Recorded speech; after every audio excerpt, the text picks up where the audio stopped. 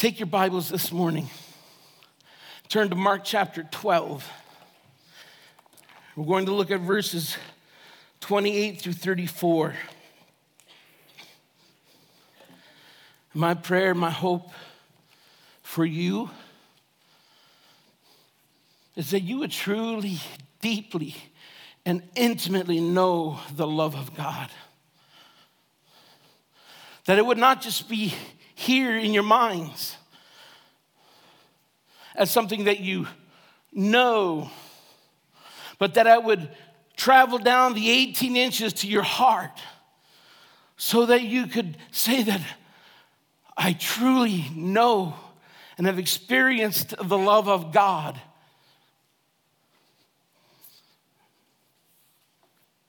My words today are going to fall short. But I hope and I pray that the Spirit of God opens our eyes to see more fully, more clearly, and more beautifully who God is. In the passage that we're looking at today, we're diving into a passage that doesn't just engage our intellect or our knowledge about God, but it engages our very, very heart. And this passage directs us from our head to our heart.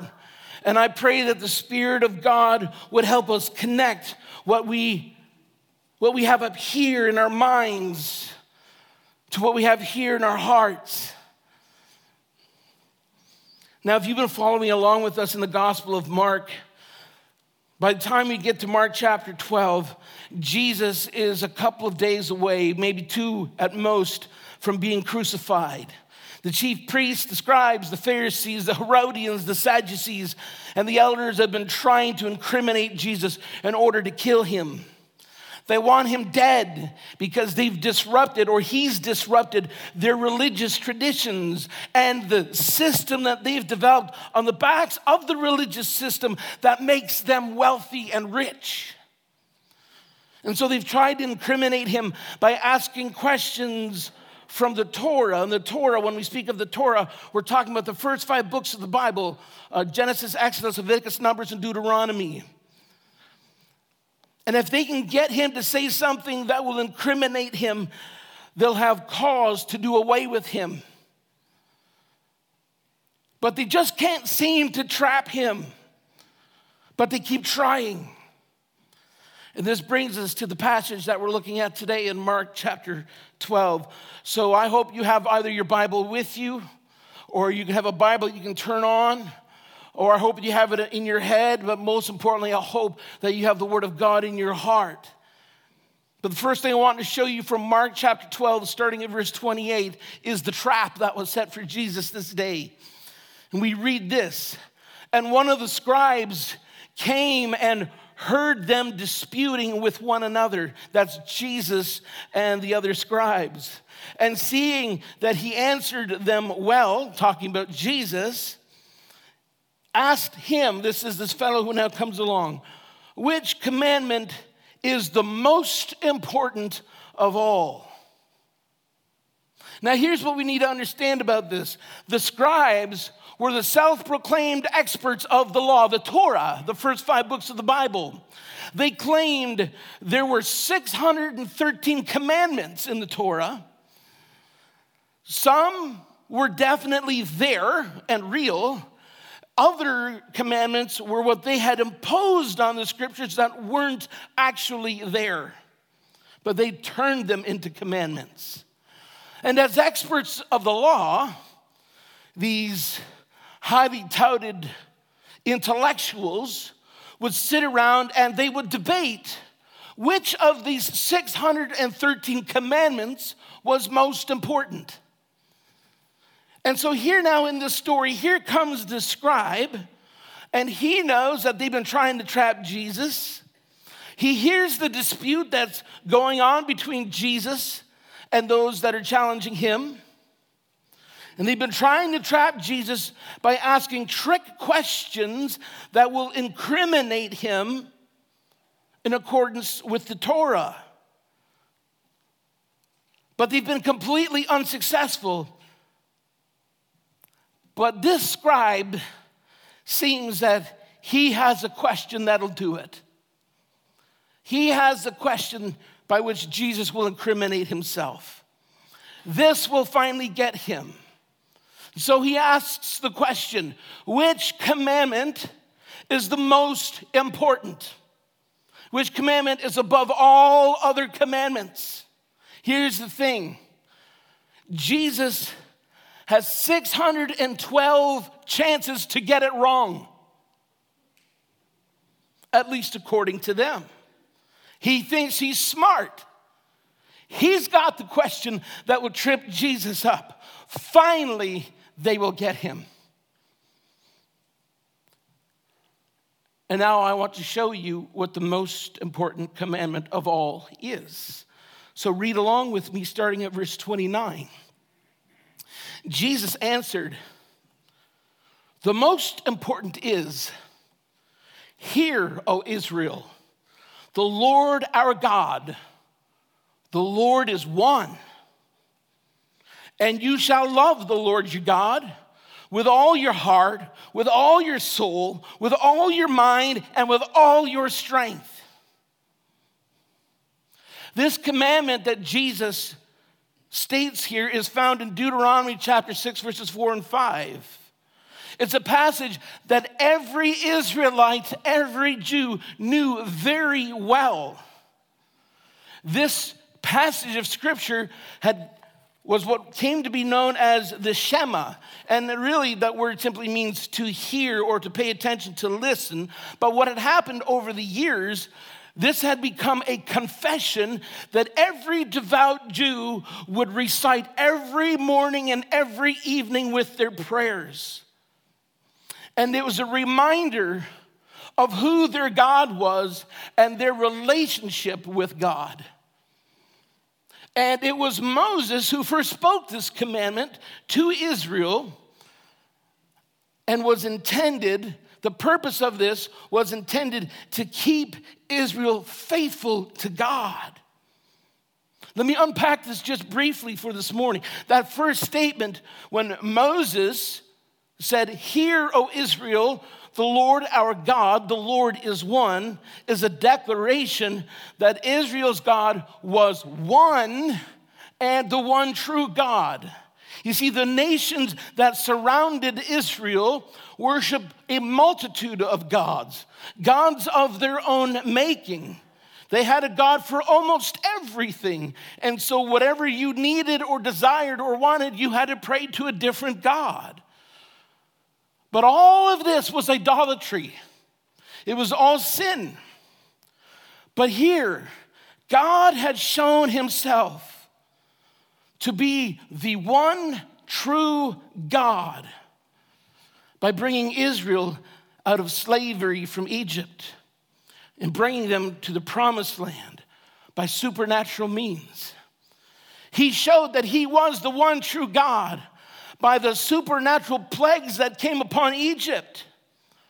He showed who he was, that he was the one true God by splitting the Red Sea, allowing Israel to walk through on dry ground, and then having these walls of water close upon Egypt's army, destroying them all. He proved that he was the one true God as he led them through the wilderness, being a pillar of cloud by day for them and a pillar of fire for 40 years as he led them through the wilderness. He proved to be the one true God, providing Israel with manna from heaven and the endless supply of quail for 40 years. He proved to be the one true God while they were in the wilderness by preventing their clothes and their sandals from wearing out for 40 years. Talk about needing a wardrobe change. But by all of this, he proved that he was the one true God. Whereas the other nations around Israel worship multiple gods for different needs, and none of them real, Israel's God was one God who was real and had provided his people with all things. and Israel had entered into a covenant relationship with God. He was their God, and they were his people. And so this commandment to Israel was based on that covenant relationship with God. Our God is the one true God. We are in covenant with him. And therefore, we must love him with all our heart, all our soul, and all our strength.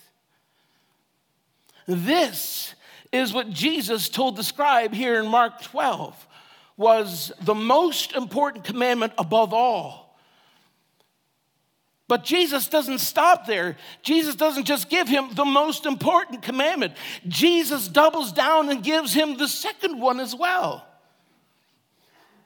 Verse 31, the second is this: you shall love your neighbor as yourself. There is no other commandment greater than these. This commandment was found in Leviticus 19:18. And what Jesus has done, and we'll see it here in a moment, he has confounded this scribe. So let's look at his response. Verse 32. And the scribe said to him, you are right, teacher. See, typically when one of these scribes would call him teacher, it was not in a way of honoring who he was. It was actually a trap, right? They were disingenuous in it. But this guy seems to have the right, has come to the place where he's like, no, okay, you're right, teacher. You have truly said that he is one, and there is no other besides him. And to love him with all the heart and with all understanding and with all the strength, and to love one's neighbor as oneself is much more than all the whole burnt offerings and sacrifices. Here's the thing. You see, in their religious system that God had implemented through the covenant in the Old Testament, Israel was commanded to offer sacrifices to God. And there are a number of laws of things that they were supposed to do. And here's the thing. You could do them all and never really do it from the heart. It's just checking boxes, right? And that's why this scribe now says, yeah, you know what? To love God with all your heart, soul, mind, and strength, and your neighbor as yourself, is much more than all the whole burnt offerings and sacrifices. Because you see, you could do the latter without loving God, right? But when you love God and you do this, it's a whole different attitude. And so as this scribe reflects on what Jesus has just said, it seems he not only can't argue with Jesus and not only affirms what Jesus has just said, he actually bolsters and strengthens what Jesus has just said by saying, you're right. Loving God with all your heart, mind, and strength, and one's neighbor as oneself is much more than mere ritual. And then in verse 34, we read here, and it says, and when Jesus saw that he answered wisely, he said to him, you are not far from the kingdom of God. And after that, no one dared to ask him any more questions. So for the first time, it seems that a scribe is not only conceding to Jesus willfully, but he couldn't help but agree with him. So the scribe says, you're right. And Jesus says, you're close.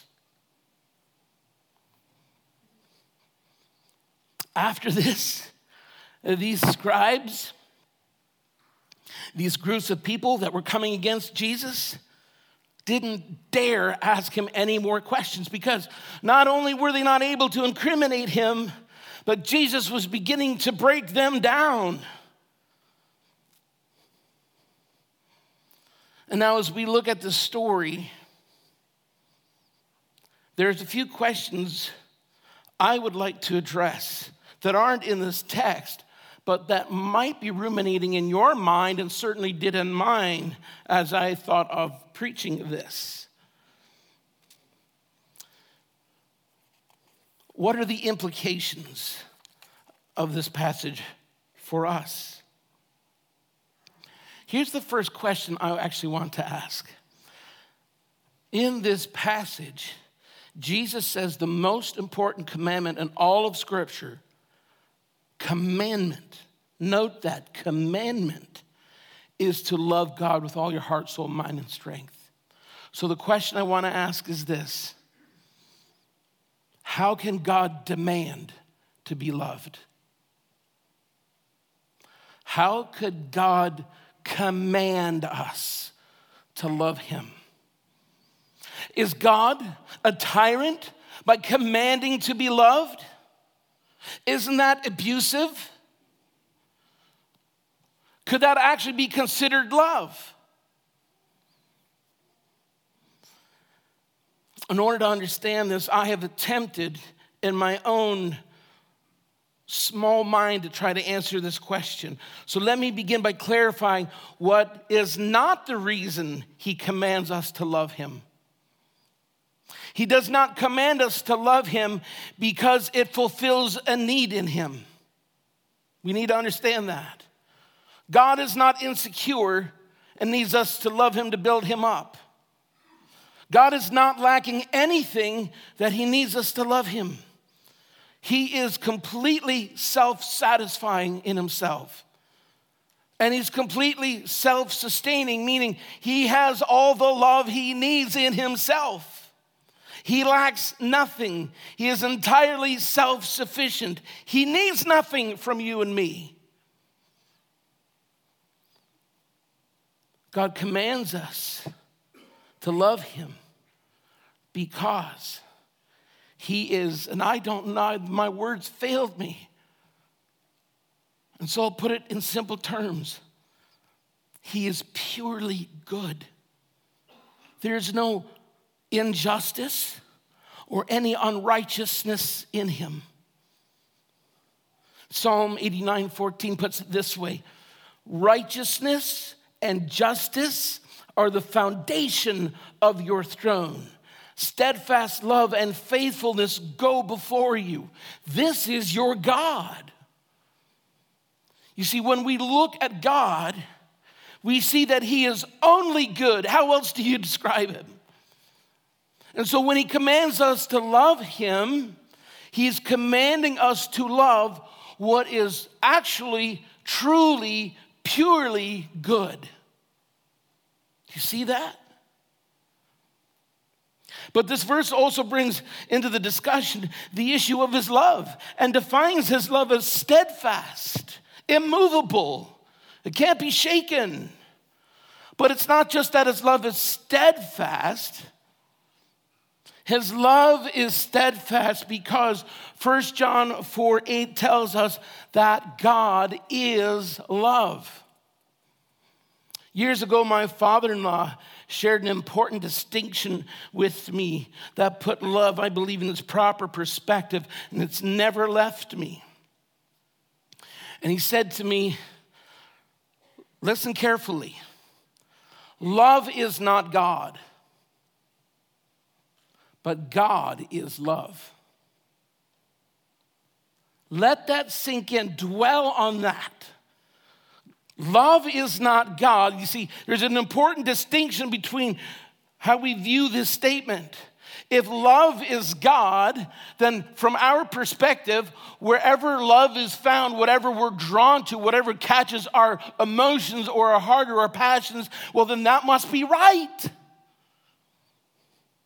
That's where you land if love is God. On the other hand, if God is love, it's God who then sets the parameters of what love is and looks like. God is love. Now, the way this all comes together to help us understand why God can command you and me to love him and it not be abusive or narcissistic or wrong is actually found all the way back in the beginning, Genesis 1:26. And then God said, let us make man in our image after our likeness. And then if you move on down to verse 27, he goes on and says, so God created man in his image. In the image of God, he created him. Male and female, he created them. So when we bring this all together, the reason God can command you and me to love him is because to love him is to love what is truly good. And it's also because we have been created in his image, and we were created to express his love. And seeing that God is love, we learn what the deepest, truest, purest form of love actually is. So then the question is this: well, then what is love? How do we define what it means to love God? Jesus said in verse 30, we're to love God with all our heart, soul, mind, strength. When you sum that up, in essence, it's simply to say, love God with everything that you are. But what does that look like?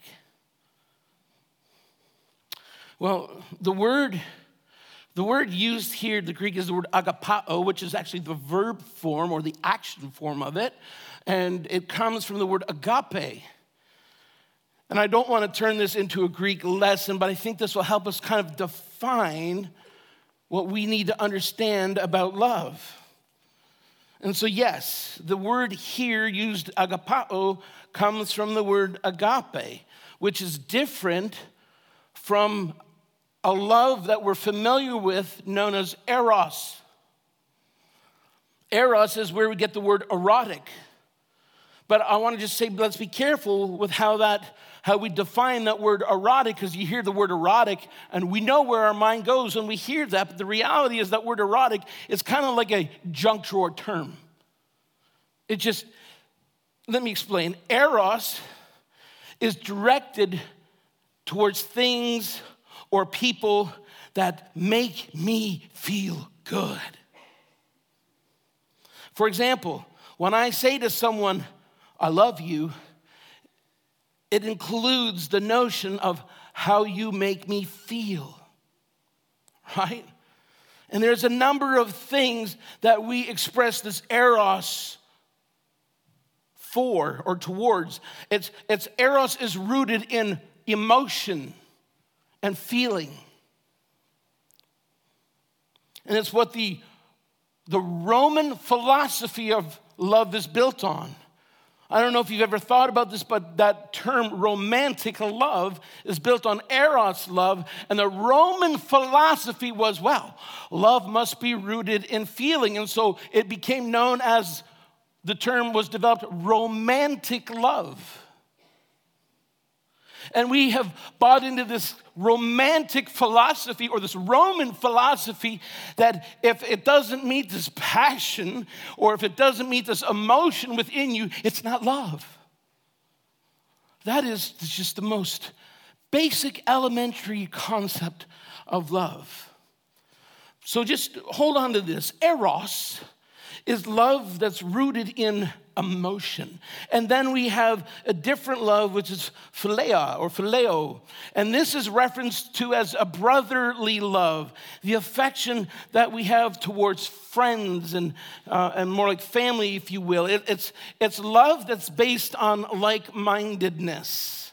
Philia includes shared interests, common goals, or those personalities that just click and they seem to get each other and they instantly become friends and you have a love for one another. Well, that's not eros, that's philia or phileo.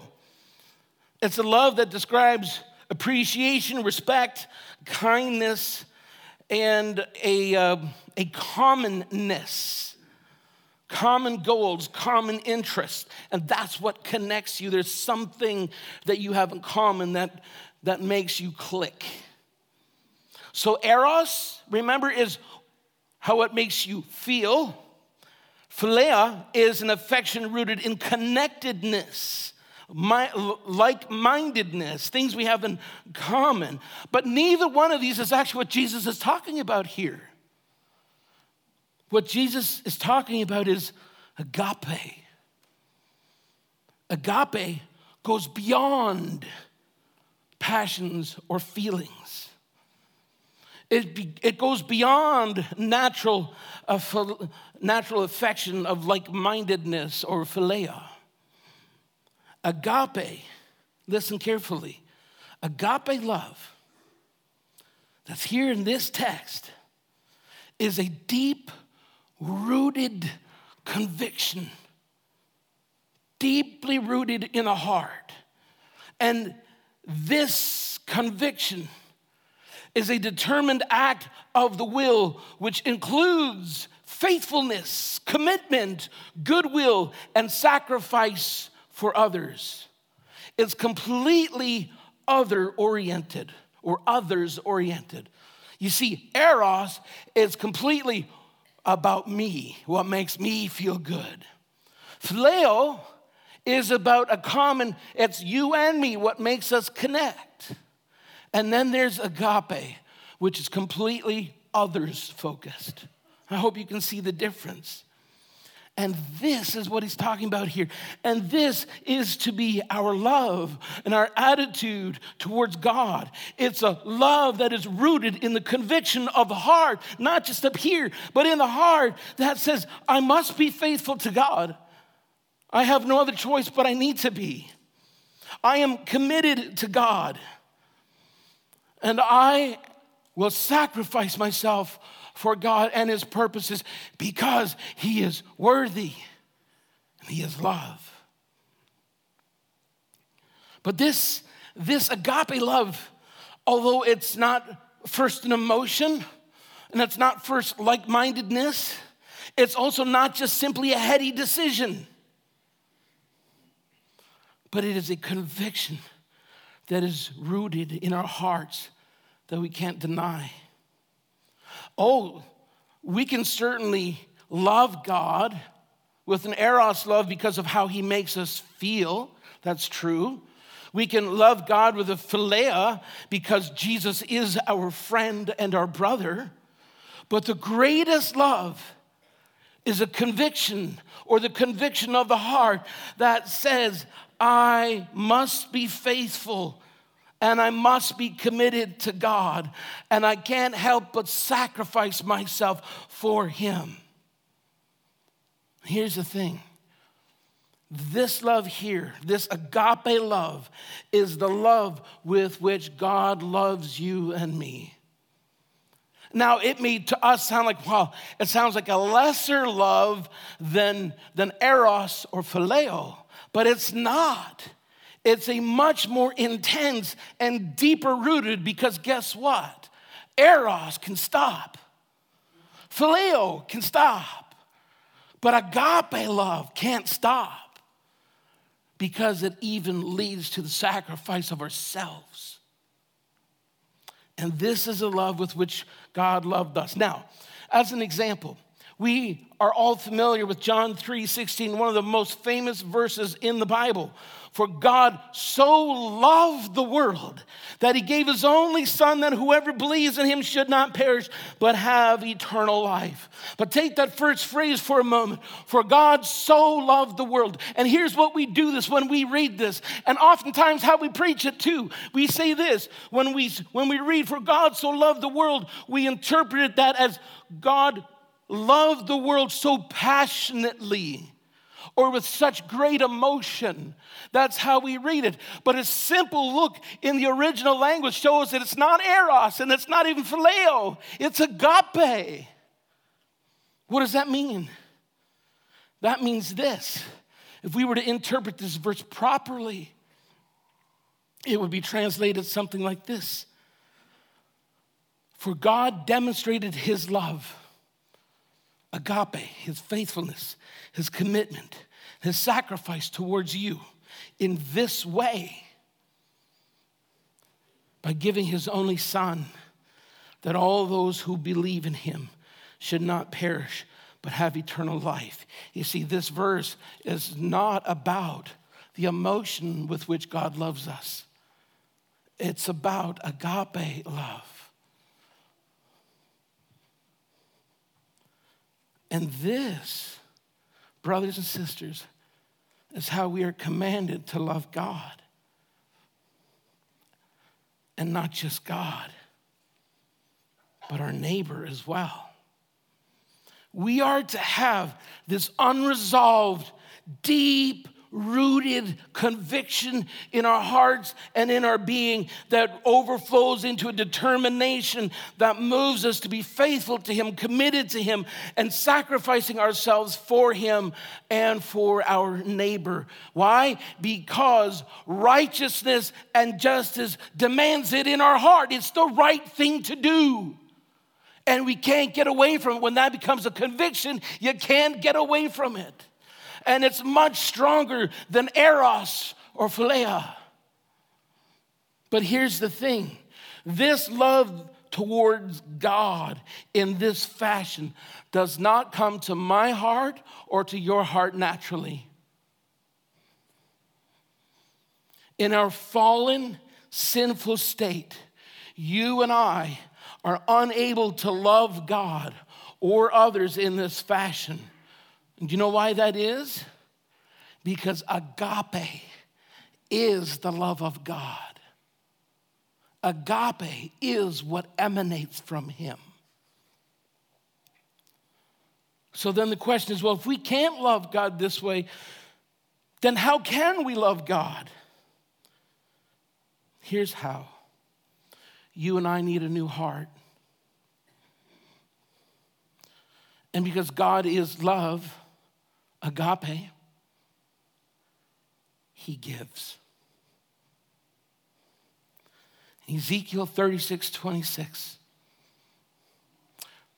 We read this. God speaking through the prophet Ezekiel said what he was going to do. And we have seen this fulfilled in Jesus through Jesus Christ. Here's what the prophet said. Or God said through the prophet, Ezekiel 36:26. And I will give you a new heart. Why? Why do we need a new heart? Because our old heart didn't just need to become better. Our old heart was a slave to sin and couldn't be saved. It needed to die. But I will give you a new heart and a new spirit I will put within you. Different motivations and loves and passions. And I will remove the heart of stone. There it is, that heart of stone that was resistant to God, dead to God, but was completely bound in sin and death. I will remove the heart of stone from your flesh, and I will give you a heart of flesh, meaning a heart that is now pliable, that he will shape and mold. And I will put my spirit, that's the Holy Spirit, with you or within you and cause you to walk in my statutes and be careful to obey my rules. And God gives us this new heart and he gives us this new spirit when he puts his spirit within us, which happens when we are born again by faith in Jesus Christ. And then Romans 5:5 tells us that because we have been saved by grace through faith, that God's love, his agape love, has been poured into our hearts through the Holy Spirit whom he's given to us. And that, brothers and sisters, then enables us to love God with agape love. But notice lastly, also in verse 31, that the second most important commandment is like the first, that you love your neighbor as yourself. Now, here's what I want to make sure we understand. Jesus is not saying you need to love yourself first. Let's be very clear on that. That's the message of the world. You need to love yourself first. That's not what Jesus is getting at. He's not saying you need to love yourself more.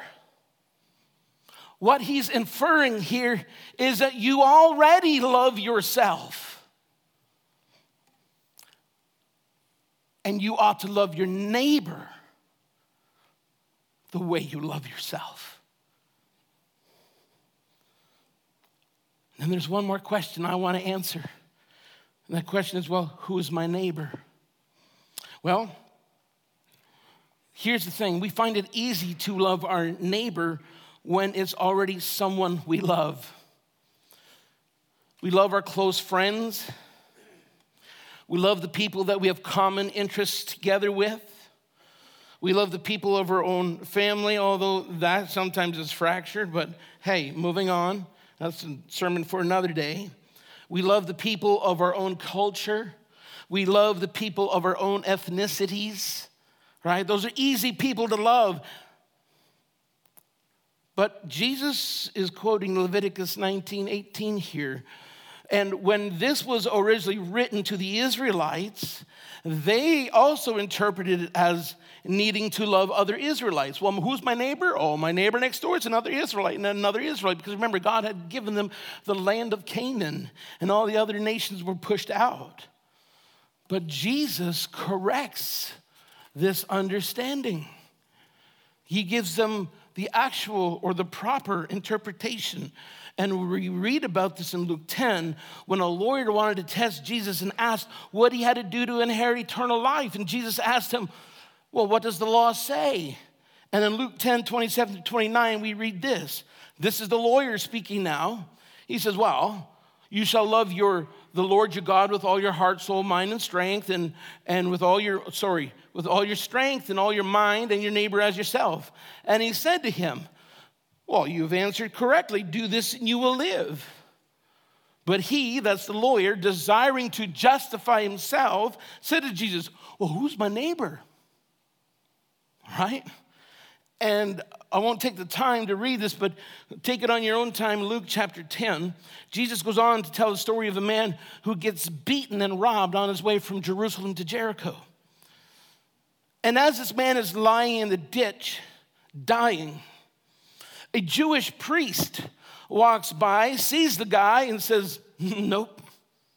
And he keeps walking by. Then a Levite who also works in the temple of God, a Jewish temple worker, he walks by, sees the guy in the ditch. He's like, keeps walking.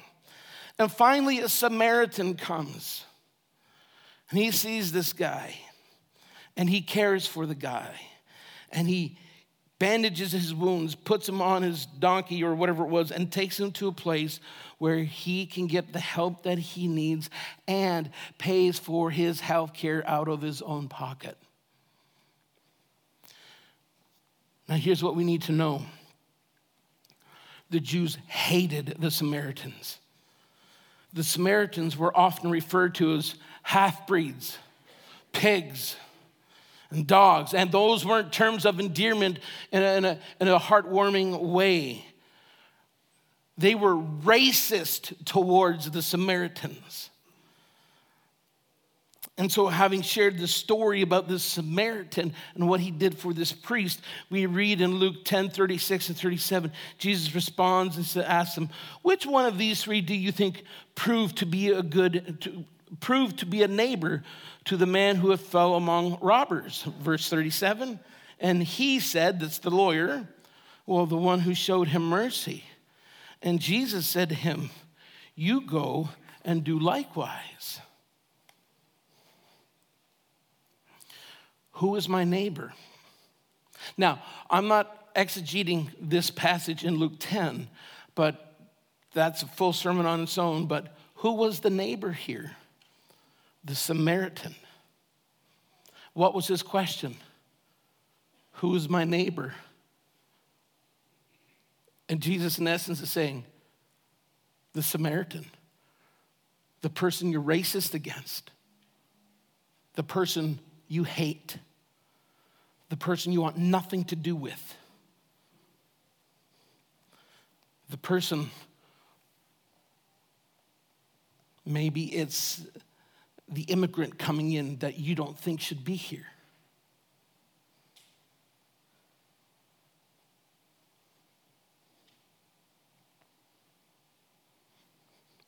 Maybe it's a race of people that has turned your heart towards them and you think they need to die.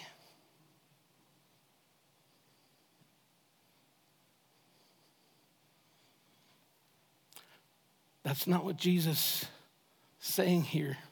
What Jesus is saying here, that's your neighbor. That's your neighbor. Brothers and sisters, what has our attitude been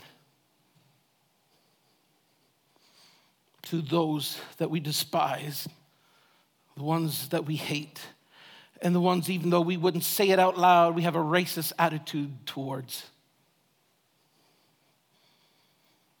Jesus is literally calling him to love his enemy, and the Samaritan was his neighbor, and he should as well take care of those who've been hurt and down and out and beaten. If you love God, loving others looks like loving those who do not fit our category of people we typically find within our own circles. And it includes those that we deem as our enemies.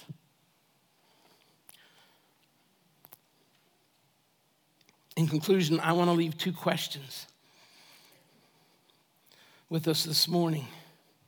And I hope we can understand what the love of God is. The first one is this.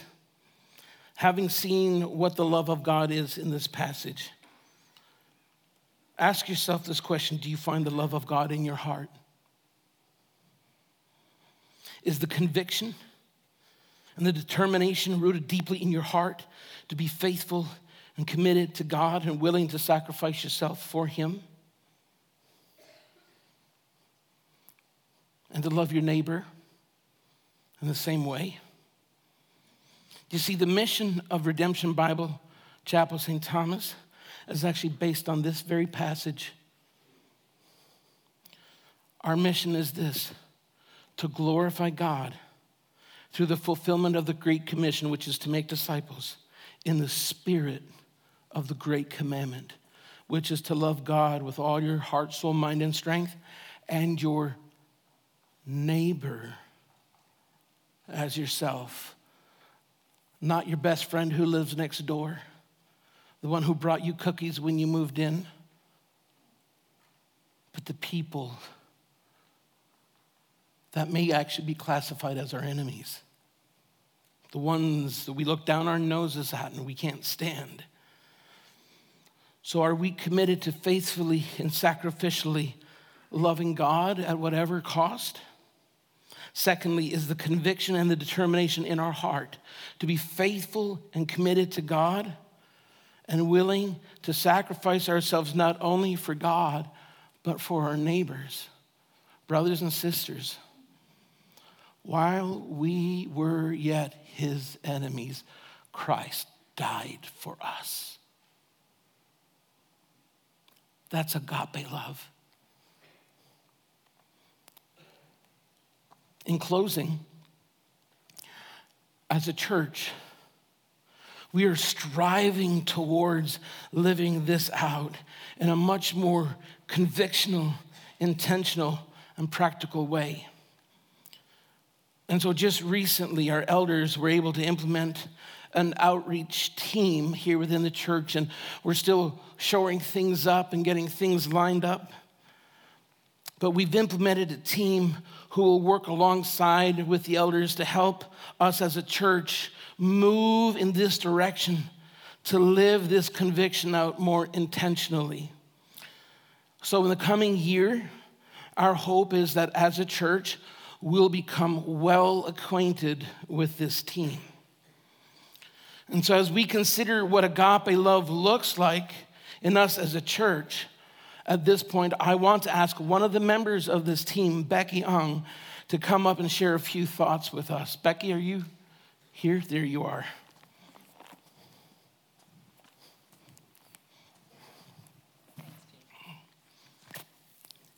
Good morning, church.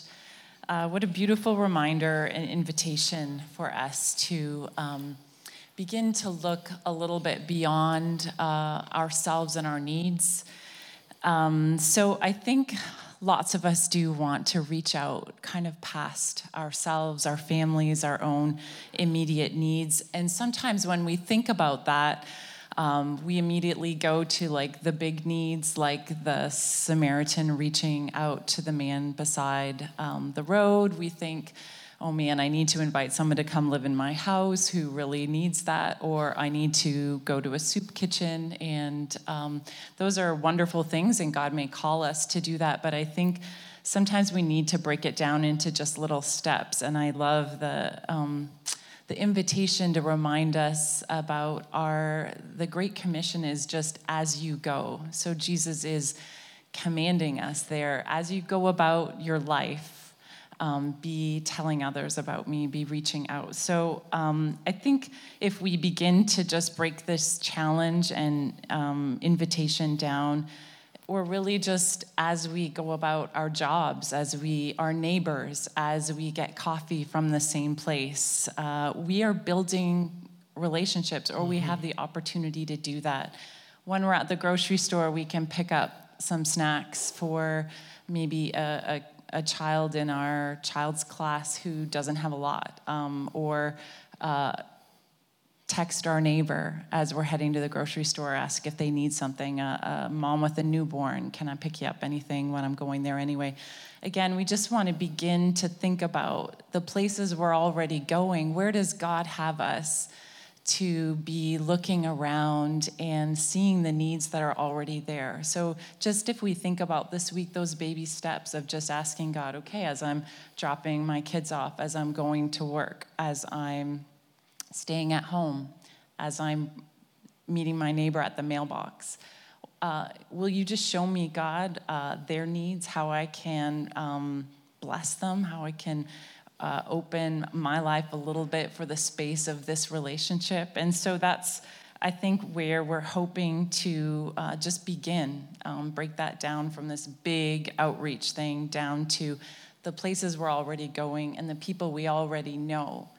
How can we think a little bit beyond ourselves and invite God to show us, what do you want me to know? What do you want me to do? We have a chance to partner with Fresh Start this Christmas, which is an organization here in St. Thomas that seeks to meet the needs of especially single moms and their kids. And so we have an opportunity to buy some socks and mitts and a hat for kids in the families they support. If that's something that you would like to do, you are welcome to get your phone out now. There's a spot under events in the Church Center app if you've got that, or going directly to our website, rbcstthomas.ca/events, and it's there. And we've just got it where you can sign up for one or two or whatever you would like to do. We've got the ages of the kids and kind of those sizes there. And if you want to put a note in your phone now, you are welcome. If you aren't able to navigate those sites, I'm not able to navigate those sites always on the spot. So just write yourself a note, go back later this week to check in there and see how you can help. And that's just one little way that we can support our community. And thanks, Jake, for that invitation. Oh yeah, you're my double mic'd. That's right. Thank you, Becky, for sharing that with us. So we want to begin with small steps. Thank you for sharing that, Becky. And folks, we want to be a church that's not eyes in, but eyes out. It's the only way we can actually express agape love, the love with which God has loved us and has poured into our hearts, that we now return back to God and to our neighbors. So I would invite you and encourage you to be a part of this and look forward to hearing much more from the outreach team moving ahead.